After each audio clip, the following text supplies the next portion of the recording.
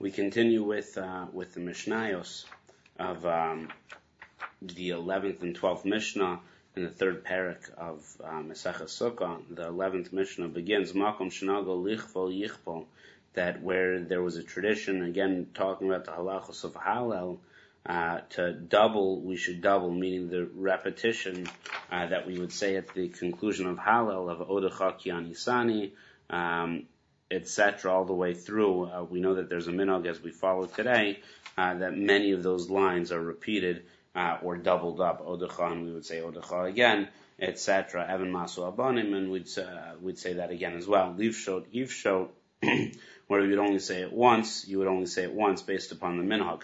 As well as levarech acharav, the bracha after yivarech acharav.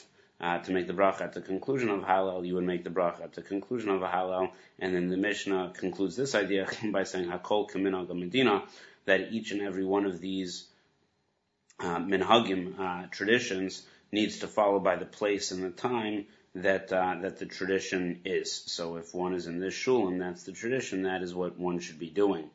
Halokech lulav mechaveru bashvis. If one goes to purchase a lulav from a friend on during the Shemitah year, nosin lo esrog b'matana, you have to convince the seller to give you the esrog as a gift.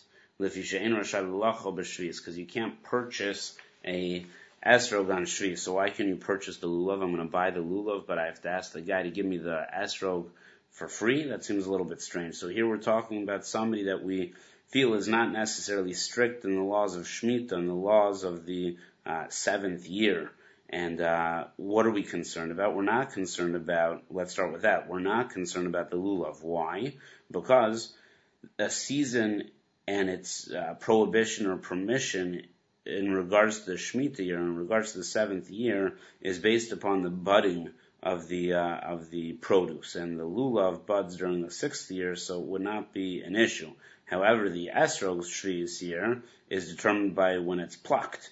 And when it's plucked, if he's selling it to you, we know esrogim don't keep for a considerable amount of time. We've seen that even over the span of time that they stay in our houses for Succah. So if they were picked and they were going to be distributed for Succah, we have a strong feeling that this might be a shvius, this might be a sabbatical year esrog, in which case it's prohibited to purchase from them, and therefore you have to ask them if they can give it to you as a gift. Now the question is raised, what happens if the price of that esrog is now incorporated in the lulav, meaning lulav normally costs $20. For $80, I'll sell you the lulav, and then I'll give you the esrog for free. So they're not really selling you the esrog. They're not really giving you the esrog for free. They've incorporated that price and the price of the lulav. It's a possibility. Excuse me. It's a possibility that would be an acceptable way around the conundrum of dealing with purchasing esrogim during the Shvius year, possibly.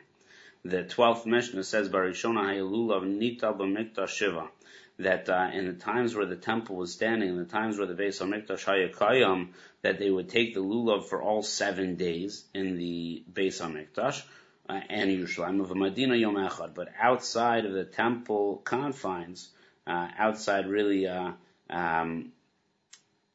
only 1 day.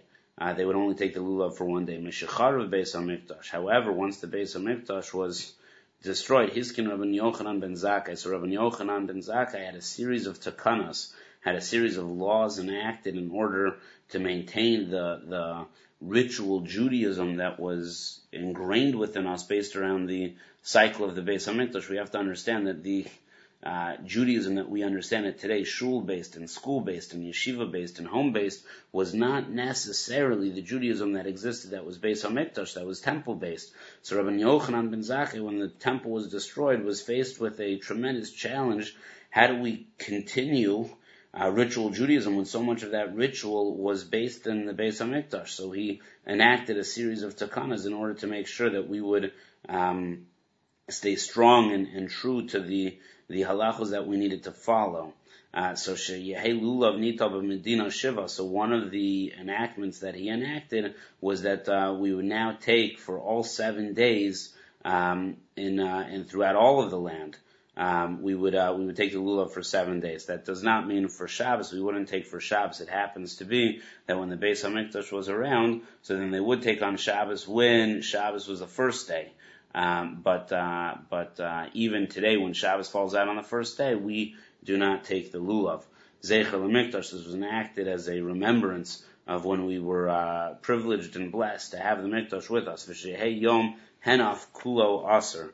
And we're not going to get into the concept of Yashon right now, into the concept of Yom Henaf is the day of the waving of the Omer. When does that take place? That takes place the second day of Pesach, the 16th day of Nisan.